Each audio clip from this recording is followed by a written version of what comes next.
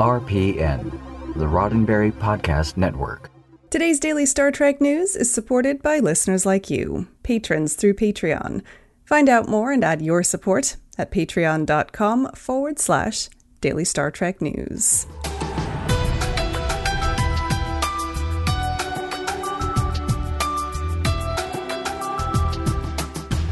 Hello and welcome to your Daily Star Trek News from the Roddenberry Podcast Network. I'm Allison Pitt, and today is Friday, September 11th, 2020. On today's show, Star Trek Discovery's Blu del Barrio talks about the importance of non-binary representation. Jason Isaacs pleads the fifth on whether Prime Lorca could turn up in future Trek, and mobile game Star Trek Fleet Command goes boldly into the Prime timeline with new Discovery content. All of that coming up next. This time last week, the world was only just getting used to the idea of a new non-binary character and actor on the next season of Star Trek Discovery. Now, it had been announced earlier in the week that non-binary actor Blu del Barrio, as well as trans actor Ian Alexander, would be joining the cast as the franchise's first ever non-binary and trans characters. Now, we learned that the new characters, Adira and Gray, respectively, were developed with the actors and with the help of GLAAD's Director of Transgender Representation, Nick Adams. Executive producer Michelle Paradise said the aim was to bring their stories to life with empathy, understanding, empowerment, and joy.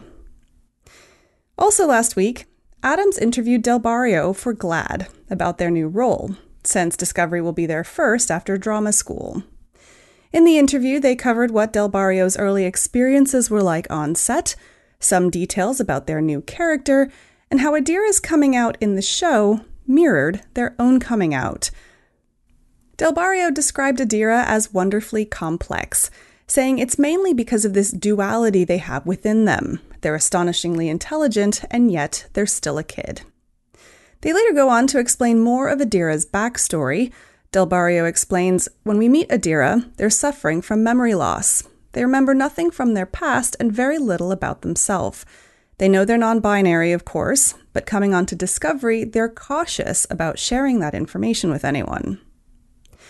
Del Barrio also described how when Adira finally does talk about who they are, it mirrored their own experience in the real world. When I got the call that I'd been cast as Adira, I hadn't yet told the majority of my friends and family that I was non-binary, they said. Just after I told the people in my life, so did Adira. Definitely not the most common coming out story, but it was scary, special, and life-changing, as they usually are. In addition to their insights about the character of Adira and their own coming out journey, Del Barrio also spoke about why non-binary visibility is so important to them. Non-binary people have always existed, they said. People's immediate response is often that they've never heard the word non-binary and therefore question its validity. It's not only important that we're talking about our experiences, it's necessary. People need to know who we are and be able to empathize with us in order for change to take place. Outside of just talking specifically about their character and identity, Del Barrio couldn't speak highly enough of their experience on the Discovery set. They were absolutely terrified to tell their castmates about their identity, but they said, "I was stunned to find that this massive group of strangers wholeheartedly accepted and validated me. It was clear on the Discovery set, the producers, directors, writers, cast, and crew were equally committed to writing these wonderful characters in Adira and Gray, and creating a safe and healthy work environment for me and Ian. Hopefully in the future, every film and television set will be like this." And you can catch your first glimpse of Blu del Barrio as Adira in the new official trailer for Star Trek Discovery Season 3, and catch up on the first 2 seasons of Discovery on CBS All Access, before the new season premieres on October 15th. Now, one Star Trek fan question that refuses to die is, will we ever get to see Prime Lorca?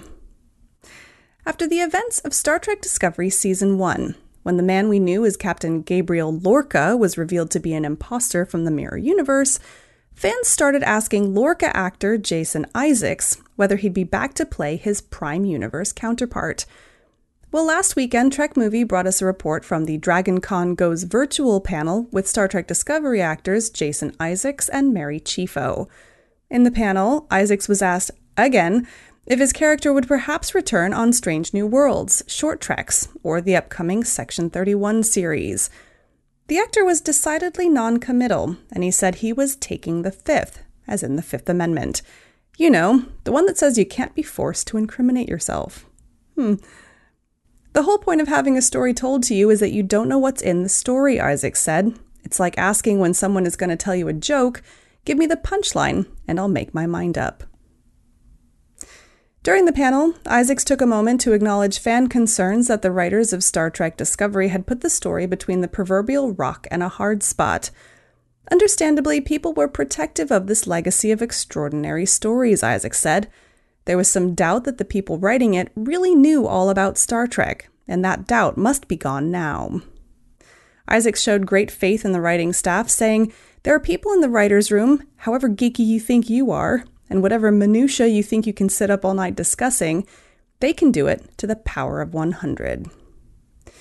On his character, Isaacs said, if they do bring back Lorca, or anyone else, it'll never be token. They take it more seriously than you could possibly imagine, making sure it honors the legacy and gives them license to invent new and great stories. In other words, maybe we'll see Prime Lorca at some point, and maybe not. More news in a moment, but first, a word from me. We're heading into the weekend, which to me sounds like a great time to go shopping. I know you just came off the big Labor Day sales, but believe me, Entertainment Earth still has enough new goodies to keep your eyeballs occupied. All this week I've been telling you about their great Star Trek stuff, but it's not just Star Trek. They've got Funko Pop figures of all kinds, awesome action figures, perfect plushies, and gorgeous games from the biggest names you know. Star Wars? Yes. DC and Marvel? Yes. Lego? Yes. If it's nerdy and fun, chances are, yes, they have it. In any case, it's definitely worth you heading over to check it out. And when you do that by first going through dailystartreknews.com, they reward me with a small affiliate incentive. So please, head to dailystartreknews.com/Entertainment Earth and click through. That's dailystartreknews.com/Entertainment Earth. And a big thanks to you for supporting this show. On to some gaming news next. And Star Trek Fleet Command has started adding Prime Timeline content into its previously Kelvin Timeline only game. On Tuesday, just in time for Star Trek Day, game publisher Scopely introduced a new Star Trek Discovery arc to their immensely popular mobile game. Players who log in now can get access to a whole host of new features, including the USS Discovery starship, characters from the show, including Michael Burnham and Saru, and new anomaly events, in which players battle alongside the Discovery in order to top leaderboards and win resources.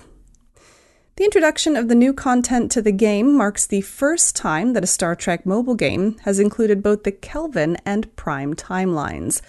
We told you about their intention to introduce Prime Timeline content back in August, and the new Discovery content is the first step.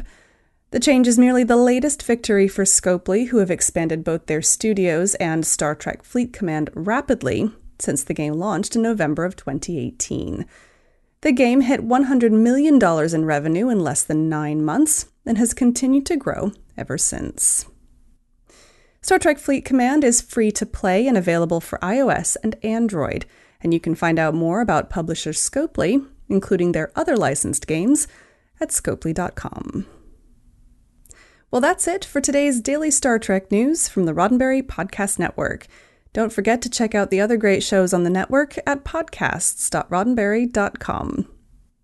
Daily Star Trek News is produced by me, Allison Pitt, with selected stories by Chris Peterson. We're supported by people like you through Patreon. Find out more and add your support at patreon.com/Daily Star Trek News. Sign up for the Daily Star Trek newsletter at dailystartreknews.com/contact. Get all the day's Star Trek news delivered straight to your inbox every weekday morning. And if email's not your thing, then don't forget to follow Daily Star Trek News on social media. We're at Daily Trek News on Twitter and Instagram. I'm back on Monday with more of the Star Trek news you need to know. I'm Alison Pitt. Have a wonderful weekend. And live long and prosper. Podcast.roddenberry.com, the Roddenberry Podcast Network.